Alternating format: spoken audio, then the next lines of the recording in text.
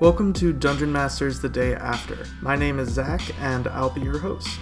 This is a podcast created by and for DMs of all types, ages, experiences, for us to talk about what has happened recently in our campaign, ways we build our worlds, ways we approach D&D, and new ways of getting our players invested. This is the pilot episode, and I was very excited to have a conversation with my friends Steve and Evan.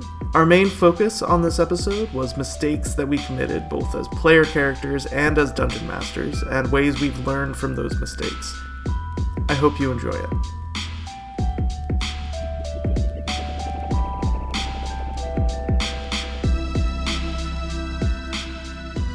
So I'm Zach, and I am running this podcast. I also have Steve. Hello. Who's the British guy, and then Evan, the not British guy. Hi, I'm not British. It's an easy way to tell us apart. And I'm also not British, so... Dang it.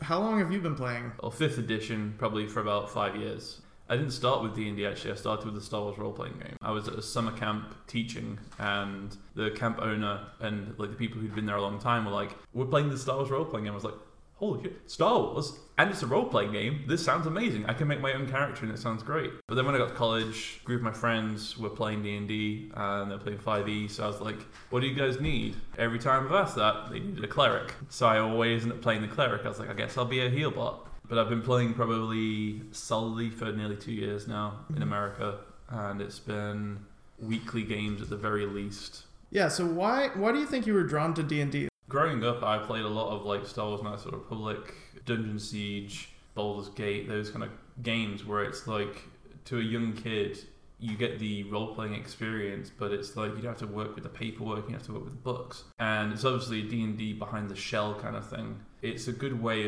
of getting a group of people together. You can play that classic role-playing game where it's like you're playing an offline computer role-playing game, but your party that you'd be controlling is all your friends. And you can do anything that you want to do. Exactly, that's another big thing, that's why if I was just wanted to be a player, that'd be cool because we can either play through modules, we can play through what the DM wants to play. But as a DM, I like the ability to flex the creative muscles. I mean, I enjoy writing, so it gives me a chance to think, okay, what would I enjoy as a role-playing experience? So Evan, how long have you been playing D&D? I started when I moved to Madison. 2.5 years. First played just a group of coworkers. They asked, hey, would you like to come along and play in this campaign? And I knew slim to nothing about it. I'd listened to Adventure Zone a little bit before coming into that, and grew up doing sort of impromptu role-playing games, sort of create your own adventure type deal, but less so with constructive rules around it, more just think up a fantasy situation or think up a Star Wars strange situation and kind of craft something creative and interesting around that. That first campaign that I played in, it was a blend between like Pathfinder and 3.5 and 5th edition. It was homebrew to the max. Yes, and somewhat confusing. I think our party was relatively evil and the DM didn't like that. we got very railroaded. There were things that happened that he didn't want us to do, and we would just do them. Yeah. And then he would have to find a way to change the plans of what he was hoping to do, and his ability to sort of reactively change his story based on what we were doing was not terrible, but just it didn't seem to be what he was hoping to do. I think that covers the 40,000 posts on Reddit that encounter from a DM saying, my party's turned into a murder hobo. How do I fix this? Yes. Yeah, so I got into D&D when I moved to Madison as well. I moved out here and I met a couple of people and we played in a game for a while. And then I took over DMing that same game. And then those people eventually left my campaign. I started a campaign with you, fine gentlemen. I think for me, a lot of it came from like acting. Like I was an acting kid when I was a kid. So I was in like tons of theater and stuff. So getting a chance to stretch those muscles in that way was really fun. It's something that I really enjoyed. Getting to play a board game, and then at the same time get to act and Because when you look at board games and you're like, even if they're a role-playing style board game, it's like this is for 2 to 4 players, games last 60 minutes. It's like there are so many constraints, whereas like you can put your own flavor on it, like if you wanted to do acting in it you could, but D&D just removes those constraints for you. There is like this discrepancy, I think, where some people think that you should always be having fun in every campaign or in every session. Like it's always about the fun. And I think that's true to some extent. Like you should generally be having fun. But I think it's also difficult when you get a group of people for all of them to be having fun all of the time. The most obvious example of that I can ever think of is during Critical Role, is when you see an episode where it's a mostly story episode or a shopping episode. Travis Willingham, who plays Grog, he looks beside himself after 20 minutes of them talking, and it's like I think a lot of people can relate to that, but at the same point you realize that it's not just about, you have to realize it's not just about you. Like your character's part of it, but like the story has to go along. Since you brought up shopping episodes, I think it would be great to talk a little bit about what happened in your campaign, which was yesterday. I took from Curse of Strahd, where the party entered into a demi-plane, which was ruled by a vampire overlord, not called Strahd. The party fought their way through the demi-plane, but then once they emerged from the demi-plane, I took rules from the Feywild, where the party skipped forward 40 years in time, because they felt that they were, at least I thought, they were too comfortable in the current world. So there was not enough bad guys, there was not enough turmoil, not enough choices. They've been dealing with this fallout in the last couple of sessions we've been playing. Water Genasi, who is a cleric, he's a Tempest cleric, and how I've made the Genasi in my world is I've made them all unique. There is only one of each Genasi, and they are relative to that plane, and they are that plane's champion. So Water Genasi is obviously the champion of water. So I've made an elemental throne where the Genasi meet up and discuss how planes hang out, and like there's like a clubhouse and only Genasi are allowed in. They have a disco ball. Yeah, I mean kind of. But they discovered that a few of them have gone missing into their own planes to try and fix what's going on turmoil-wise in the world. And it very much was a joining session where there wasn't a lot of going on. It was a lot of, one person probably had a good 30-45 minute section where they conversed with me. Some of the party members got involved, of course, but it's like this is a fact-finding mission for them to find out where they want to go, because there are multiple story tracks with which they can go to, which then affects the other story tracks. So they have to make kind of informed decisions. And I want them to find things out naturally and not be force-fed and railroaded, because I tried that and it didn't work very well. So I mean, I would disagree that every character got 30 minutes in this last one. I think every character over the last couple of sessions has just had a session.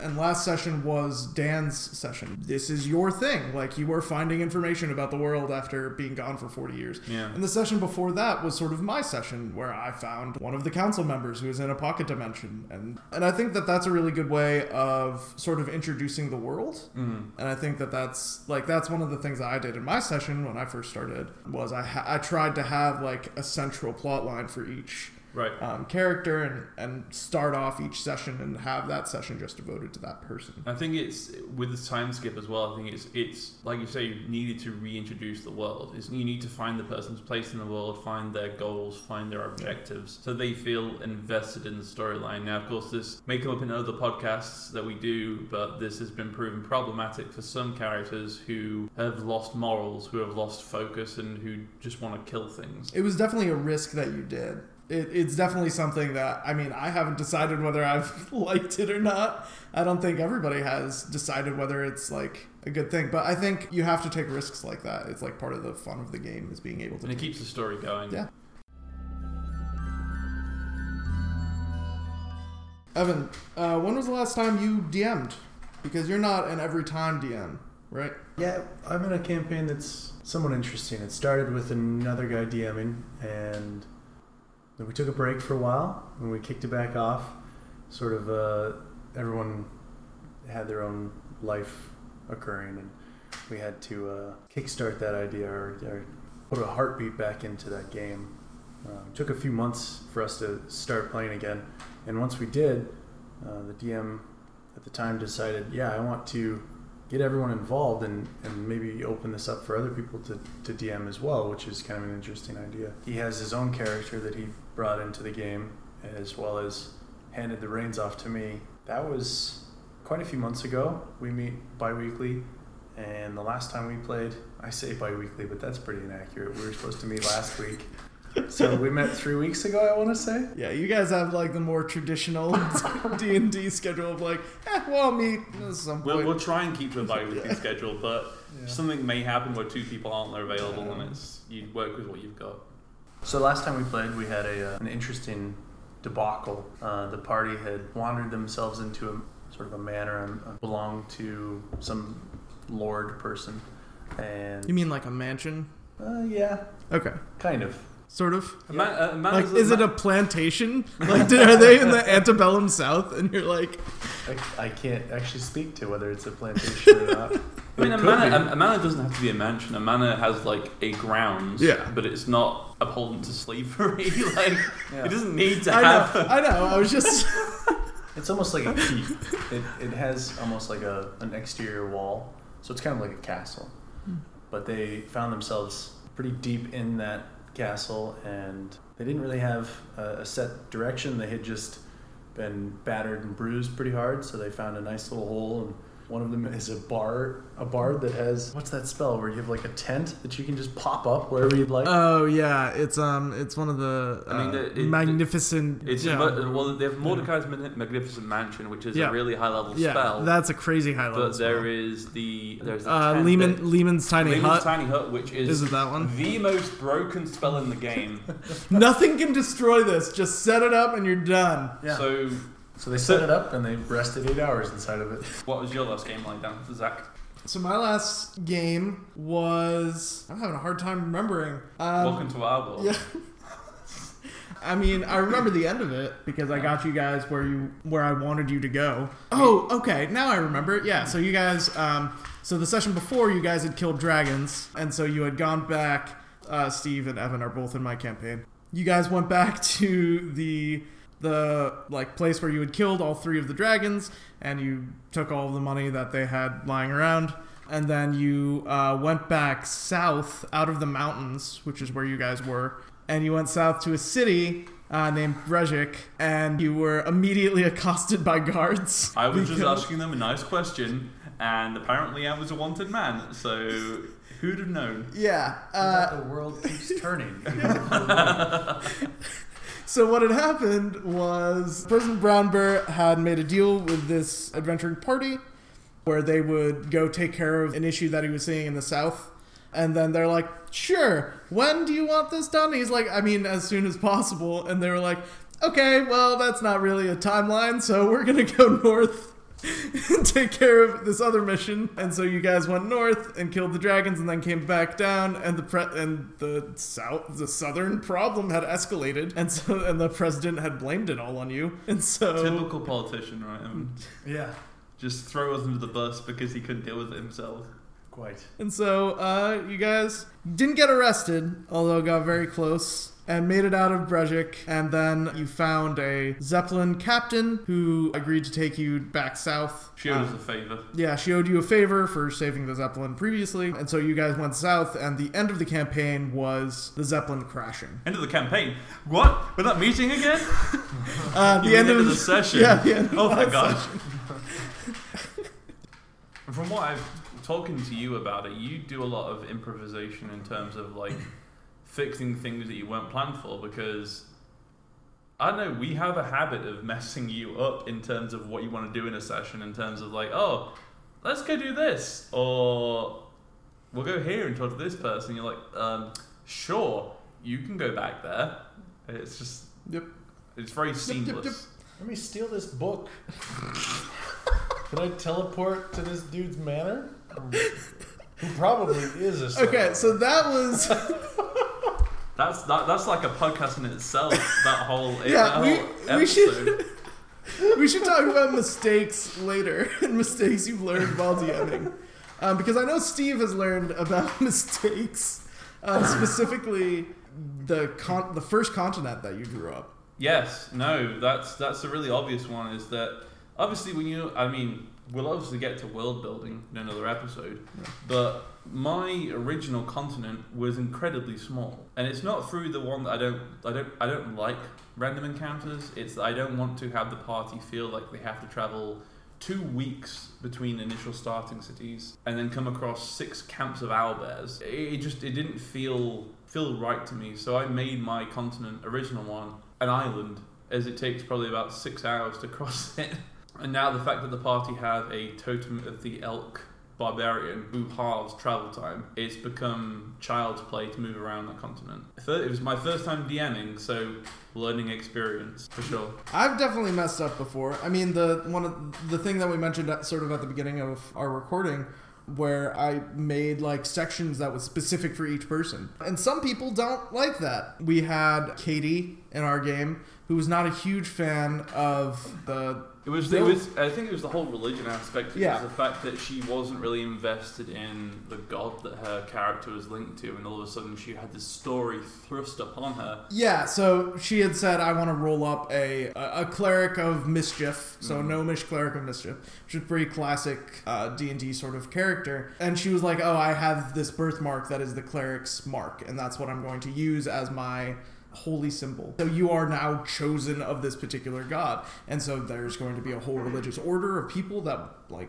want to help you and want to work with you, and I sort of started presenting like big ideas like this, and my like crystal clear moment where I was like, oh geez, I really messed up, was she was in a temple and they called her like chosen of Ceres, and she goes, well, I don't know about that.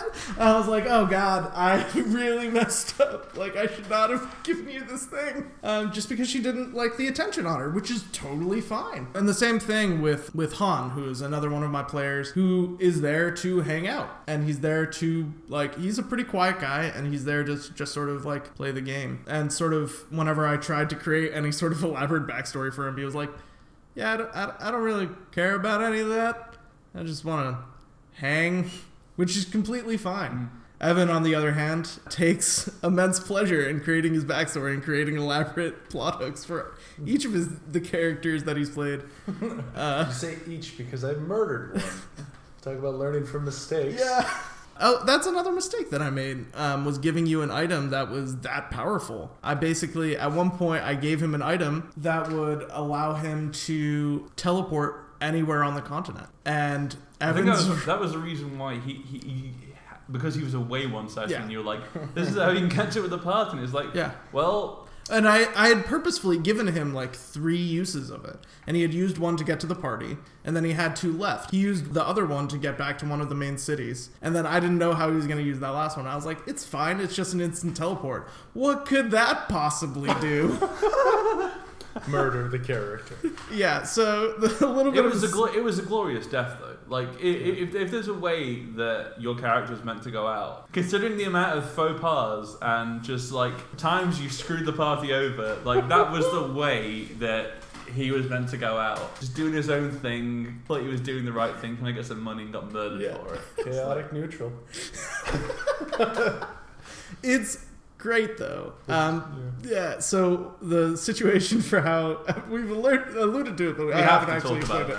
They had killed a necromancer previously, and they found his book. And obviously it was encrypted, so they were slowly like decrypting it. And a man came to the party and was like, "Oh, I heard that you had killed this guy, so I'm going to offer you a stupid amount of gold for his book." He's in a wheelchair. Yeah, he was in a wheelchair. He had an iron golem bodyguard, which meta-wise, terrifying. I was like, I'll give you, I think I said 1,001 gold pieces for this book. Steve and Evan, who both play their characters very straight, both knew that this was signaling from the DM, like, hey, maybe you shouldn't hold on to this book. Like, maybe this book is extremely important. but they also play their characters extremely well. So they were the only two out of the party who were like, we should sell this book to this guy because Jesus Christ, that's a lot of money.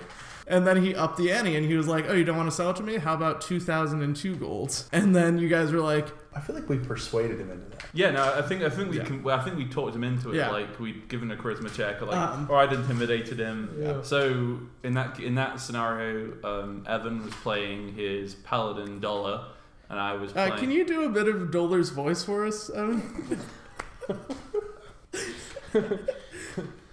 Dollar really wanted to go. Dollar was trying to get the book from his companions to sell it to this old man. He really wanted all that gold, you see. Dollar loves gold. He's gold. And I play a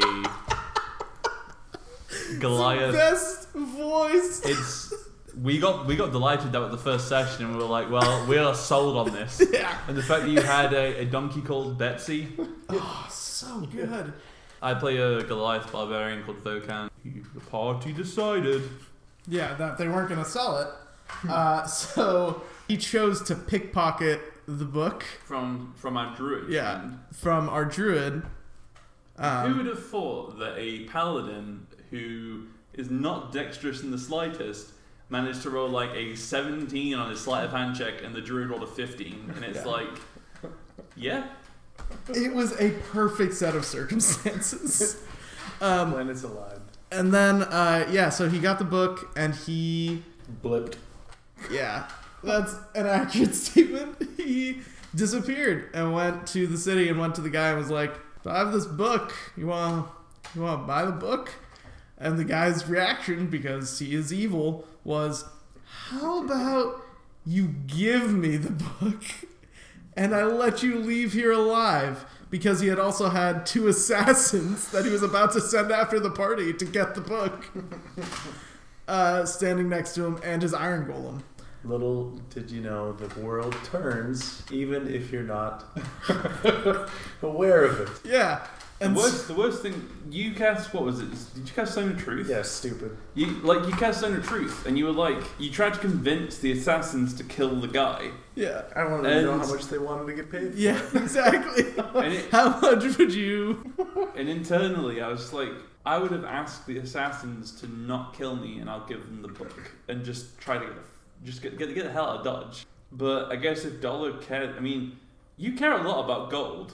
Like, your character you cared so much about gold, it's not a surprise that you did just try and make as much money and not die. Yeah, it was foolish. It was foolish, but it was also playing perfectly to your character. Yeah. I have a strong feeling about player character death, which is that you should only kill a character if they have really fucked up. And Evan, you made a choice. Done fucked up. You done fucked up, my man. I had plenty of opportunities given to me to get out of that situation. Yeah, I had given you dozens of... Those open-ended questions of, are you sure you want to wait? Are you sure you want to go in there? You can. You're going to stay until he shows up. Yeah, to be fair, so he had so another part of it that I loved was that he teleported there immediately after meeting with the guy in that first city. And it was like a 3 days Zeppelin ride to that city. And so he basically hung out for 3 days. Chilling with my homies. Yeah, he just hung out with his paladin order and was like, I'm just going to wait. And then showed up at the guy's house. I was like, you really want to do this? And you were like, yeah. I was like, all right. I mean, it's no choice. This is how it goes. So it was great.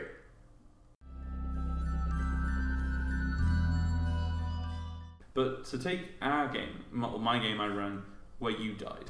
Yep. Now, if you were there, it would have been great.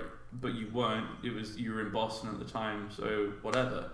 But you died because you killed a character's mother. Yep. So it was an act of vengeance. Well, at that point, I had also fucked up. So in that point, we were meeting up with a character that, an NPC that my character had been chasing for a very long time. The character was about to teleport away, a mini boss fight before we fought her and her husband. And I had planned this out to be all right, let's have the stage encounter where it's like, it's first one you get the feeling of these two kids that these guys have created, and you get the vampire spawns that'll be attacking at the same time. Like, it'll be nice and balanced. And what so, did you do? I cast Counterspell, which you tried to teleport away. You stopped the teleport, so I was like, oh, okay, so you want to fight all of them at once. Okay. And that was like the end of the session. I was like, fuck. And then next session, my character died. Got disintegrated. Yeah, I got disintegrated. Evan, we also had a interesting choice by the DM. Our TPK in the campaign we used to be in together. Yeah. So another guy in the campaign that I'm in, separate to these fine gentlemen sitting at the table with me, Tom, wanted to take over sort of in that window when our campaign was in a lull. Is that Tom's proper name? Thombus? Or Room. I'm not sure why. Those are my names. I have no idea why that's his name. It shouldn't be. It shouldn't be. So Thombus said, yeah, let me DM. And he built a pretty fantastic scenario and fully expected the party to do one thing, which was leave the dungeon after sort of clearing the first level. But we found the door that goes down further. We opened that door and we started on down into the next level of the dungeon. Tom sort of gave a meta warning to us, like, you might die if you go down there. We were all player, like, level 1. So situationally, we were kind of still figuring out our boundaries, and it it didn't go as well as we'd hoped.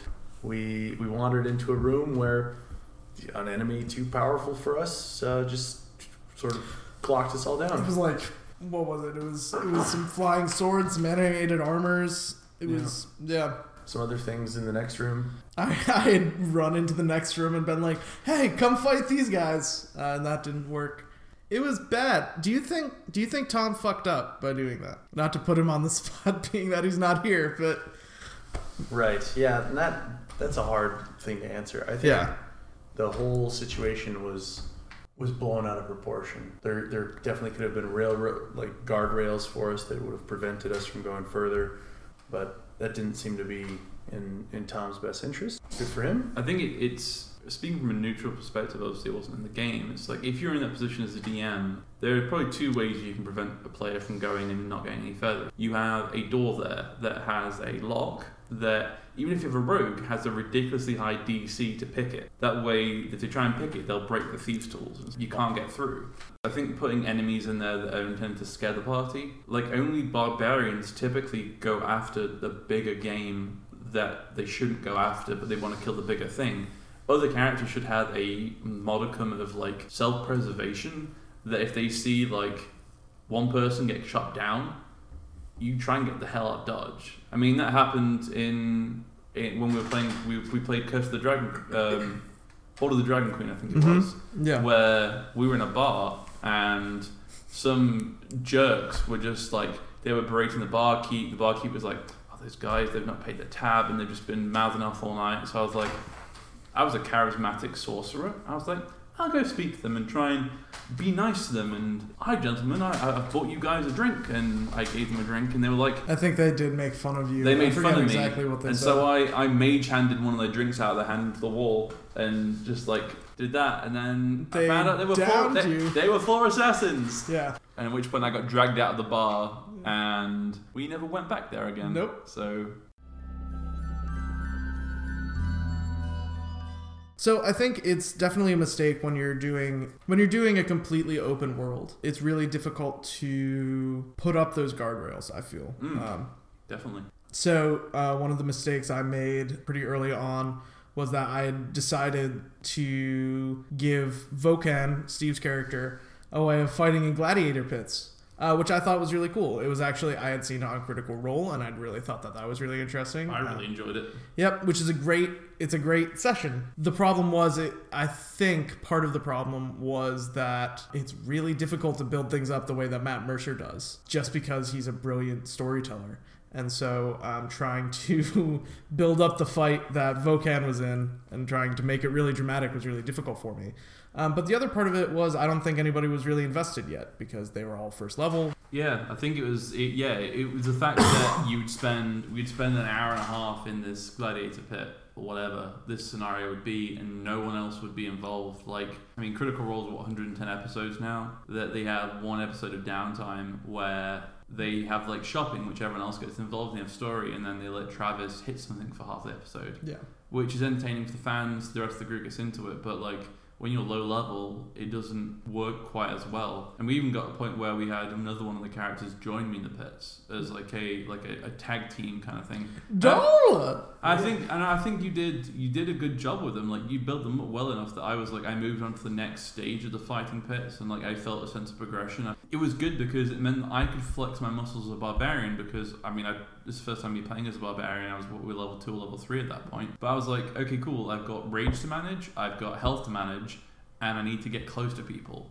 So it's like, how do I do that and be most effective and do something cool? Like, I mean, I suplexed a guy into the fire pits. I mean, that's dope. Like, that was amazing. And it's so. Whereas, I guess if we had a case that if we did want to do that, I'd come an hour before the session started. Yeah. Everyone else would turn up and be like, "Well, you guys just saw Vokan do this." Yeah, which would have been cool. I don't know. It feels sort of cruel almost to take away it. So we only do a 5-hour session every other week, and so taking away an hour of that and just focusing on a single player is difficult. It's kind of selfish. So it's like, as much as I enjoy it, that's what you have to do. Another thing that you did, which I think is sort of was a mistake, and we've talked about this, is just the amount of magic items in your game. And I don't think you planned this. No, I didn't really. When you complete dungeons, you complete things, you want to get cool things, and there are two things you can get. You can either have money or you can have items. And I found that giving people money meant that they wanted to buy items, and if they're not given items, then like, well, why are these items crap? There were certain items given to the party which are fine. There are items that I never intended them to keep, but for an NPC to take back. So for example, our fighter has just the stupidest AC, but I can't do anything. He has a 24 AC. Yeah, but there's nothing I can do about it. It's done. I've taken from that, and that now I've gotten out of the place where enemies are not beasts, that they are humans, that they know to not attack the guy who can't be hit. There is a level of intelligence that you have to give the enemy forces, that they'll pick off the caster, the cleric, because it's like, they're the ones that do damage and they don't have much health. It's all well and good if the fighter has an AC of 24, but if there's no one else to help him, he will get hit and he'll eventually take damage. Yeah, I think that's very true. It was just one of the things that I noticed in your campaign. I'm aware of it every single session. What are some mistakes that you feel you've learned as a DM? Not anticipating player characters feeling a sort of a sense of ownership, or not recognizing their past actions and how that affects the player themselves, and then building and growing with that. The party, back when I was a player character, not the DM, came across a somewhat evil group of people that were using dwarf parts to feed horses, make these really cool bred horses. Weird world. Our party deemed that as evil, and we thought, we need to get rid of these people. So. Oh, you think? Yeah. So, who'd have thought dwarfs would be good for race horses? I don't know. Apparently the meat's really tender. Or I will have to check. I'll have to check the DM's Guild to see if that's canon. Dungeon Masters the Day After, brought to you by Dwarf Meat. Make your horses race just that little bit faster. Dwarf meat. Tender as the night. Yeah. Dwarf meat. All the above. So another piece of what you were speaking to, the magic items being overpowered, we all have rings of instant telecommunication. Okay. So telepathic communication. Sort of similar to the earrings of whisper that you guys have. Yeah, but instant and like everywhere. Instant goes to everyone. Is there a range? You don't have to speak. There's no range. That's super broke. Is it available via cross-plane? Like, is it determined whether it's just on the prime material, or is it like, can it go to if one person's trapped in a pocket dimension or in the 9 hells? So You should mention that. I didn't make that, but I did move a player to another plane, and I didn't know what to do. I was glad that he didn't try to reach out and use it during that period, because I didn't know how it worked, because I didn't make the magic item. Alas, my character was connected to everyone else when they told me, yeah, you should murder the person that you're with. So Cleric was like, yep, I bid you adieu, or whatever, signs a cross over him and beheads the guy. Not cleanly either, it was really bad. And then just like puts leaves over his dead body. Ended up coming back really well, because when I became DM, I was like, oh yeah, I'll use that as motivation for, someone found the body and reported the murder, and now they've come looking after this guy. What I didn't plan or account for is that other people in the group also murdered people of that family. Ryle murdered the dad, and Boomby murdered the mom. So when the guards show up to collect Ryle and he blinks away like I had intended, Boomby goes, oh yeah, I killed the mom. And it's just like all cards dropped, and I had no plan for what to do in this situation, and this was not anything I thought about when creating the story that I had intended. So yeah, here we go, improv. They arrest you. Like, holy shit. Rolling with that, and then also being able to accept that players are not going to do what you want them to do. Ever. It's like herding cats. Ever will they ever do what you want them to do. And that was my very first session as DM. Welcome to the game.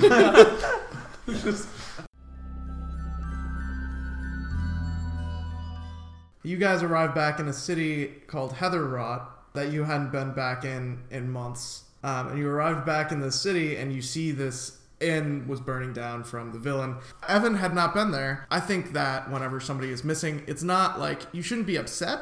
I mean, you should be upset if they regularly miss. But if they are going to be gone for 1 session or 2 sessions or something, you should come up with a creative way of saying, oh, they're not here. One of the guys who was in my campaign earlier was a warlock, and I said he was going off and talking to his patron, and we did like side stuff with that, which was really interesting. And so Evan's character wasn't going to be there, and so I was going to have him held captive to try and invest the player characters in his rescuing. Huge mistake, because little did the DM know that all the characters really like Dollar, and that would protect him. I knew you guys really liked him, but I was like, hey guys, I'm gonna do this cool thing, are you cool with that? I'm just gonna try. And you guys were like, absolutely not.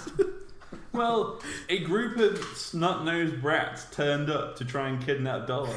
I'm a barbarian that's like my buddy Dollar, who I've been drinking with, I've been whoring with, we've had fighting pits with. Of course I'm going to look after him. And exactly. So the moment they try and bag him, I'm like, nope. And like my barbarian's got sentinels, so the moment someone tries to get near him and try and run away, I'm like, Okay, so what I did was I had basically, it was a turf war between 2 thieves guilds in the city, and so one group just took, there were 5 of them or 6 of them or something. They go up to somebody and they're just shadows. It was the brand or hammer is what they asked. They were a member of the Hammers, the group, the assaulters were, and Dolar had dealings with the Brand, which is the main thieves guild in my world. And so, true to Dolar fashion, and Dolar does this every time, they go up to him and they say Hammer or Brand, and he just goes, well, I'm with the Brand! Doesn't skip a beat. Like, we're all kind of just thinking a little bit, trying to be cautious with them, like, why are they asking? And I was like, I'm with the Brand! It's just like, oh my. Which I felt was a very accurate representation of your character, Evan. Oh, yeah. Yeah. So he immediately got attacked, and one of them grabbed him and threw him in a bag of holding. Bag of holding, yeah. A bag of holding, which gives him only a minute of breath left. And I wasn't planning on killing him. I was just planning on trying to remove him because he wasn't here. But in combat it worked because each round's 6 seconds, so it's just time. Yeah. And so they're all immediately tried to get away, and the party did not. They just murdered a bunch of teenagers. It was like fucking hot potato with this bag of holding. They were just trying to keep it. I gave a barbarian in a previous campaign. I just flipped through the Dungeon Master's Guide and was like, I'll just pick a random item that this guy gives. And so I picked the Belt of Dwarven Kind to this barbarian, and she just broke the game. She was very broken by the end of that campaign. I mean, it just means that your strength goes to 20, so then you don't have to spend your points at 4, 8, and 12 on strength. You're just at 20, and that's cool. That's what you care about, and then you can put... It doesn't necessarily break them at that point. You give the barbarian that, but then you don't give them anything else. Yeah. Like, there is a whole lot of self-analyzation and self-criticism when it comes to DMing, and it's like, you want to hold yourself such a high standard, but... Sometimes you mess up, and I mean, me being like dumb with like sizes of consonants, with spellings, with pronunciations that bite me in the ass. So what happened during your first session with pricing? I mean, that's not necessarily a mistake. I don't think it's a mistake. That's just me being dumb as a DM and not really preparing that properly, because players go to a tavern, and I'm like, well, we'd like to spend the night, and so I'm like, well. They have a lot of gold. It's a fairly nice establishment. I was like, yeah, it's like 2 gold a night. What, is this place like the Ritz? And I was like, I mean, no, okay. And I didn't realise at this point, because having not read the DM's guide cover to cover, that there is pricing guides for taverns. And it's like, well, a medium tavern's like 2 silver a night. Yeah. Or something that's way more reasonable. And I was like, so now whenever the party goes back to this inn, they're like, oh, I hope it's not 4 gold a night. And it's just like, oh, fuck you guys. Like, I made one mistake. And the other mistake I made, I've made each city kind of have an apothecary. How do you pronounce it? Of course, me being an idiot. No. It's English, right? It's a Great Britain thing. Do not throw my country under the bus for this. God save the Queen! I want to go to an apothecary. Because Steve read it phonetically off the page and just was like, oh, it's a apothecary. And they were like, what? And it's like, it's a place where like an apothecary. It's like where vials get done and potions get brewed. You mean what, like an apothecary? And I'm like, yeah, like an apothecary. That's exactly what I meant. So yeah, I that's a common theme of mistake in my campaign where If you ever want your like villain, you have to think really carefully about your villain names or names of anything, but especially villains. Because if you like introduce a villain and you're just like, his name is Bonner. Oh, Mr. Boner. Mr. Boner. Yeah. Mine? Yeah. I was like, ooh, something cool that starts with an S. Lord Siphius. They call him Syphilis. Yeah. I mean, it's the way for heroes to lessen the evil that they're facing. It's like you rip the shit out of whoever you're fighting. I think it's more you got a bunch of guys around a table and they're all just gonna rip the shit out of each other. I mean, also yes, but it's more if you're gonna try and build it. If it's trying to make it a reason for it in the game, that is one way they do it. Doesn't matter what name you make up. It doesn't matter if it's a really bad villain or just a general NPC. If it sounds anything that's phallic, anything that's like a disease, it's going to be called that because it's like, it sounds kind of like this. Dungeon Masters the Day After, brought to you by Mr. Boner. Mr. Boner! For all your phallic needs.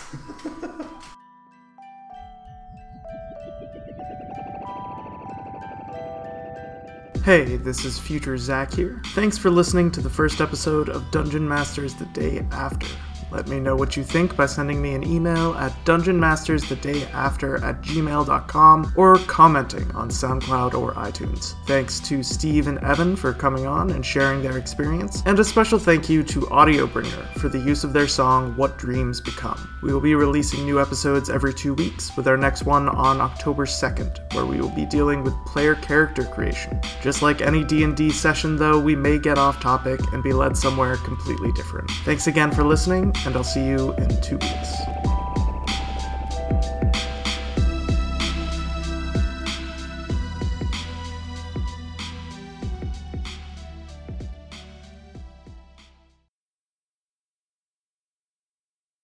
We were supposed to talk about villains this episode. I think we're more going off of just mistakes that we've learned as a DM. What a good start to the podcast. Yep. Let's talk about mistakes.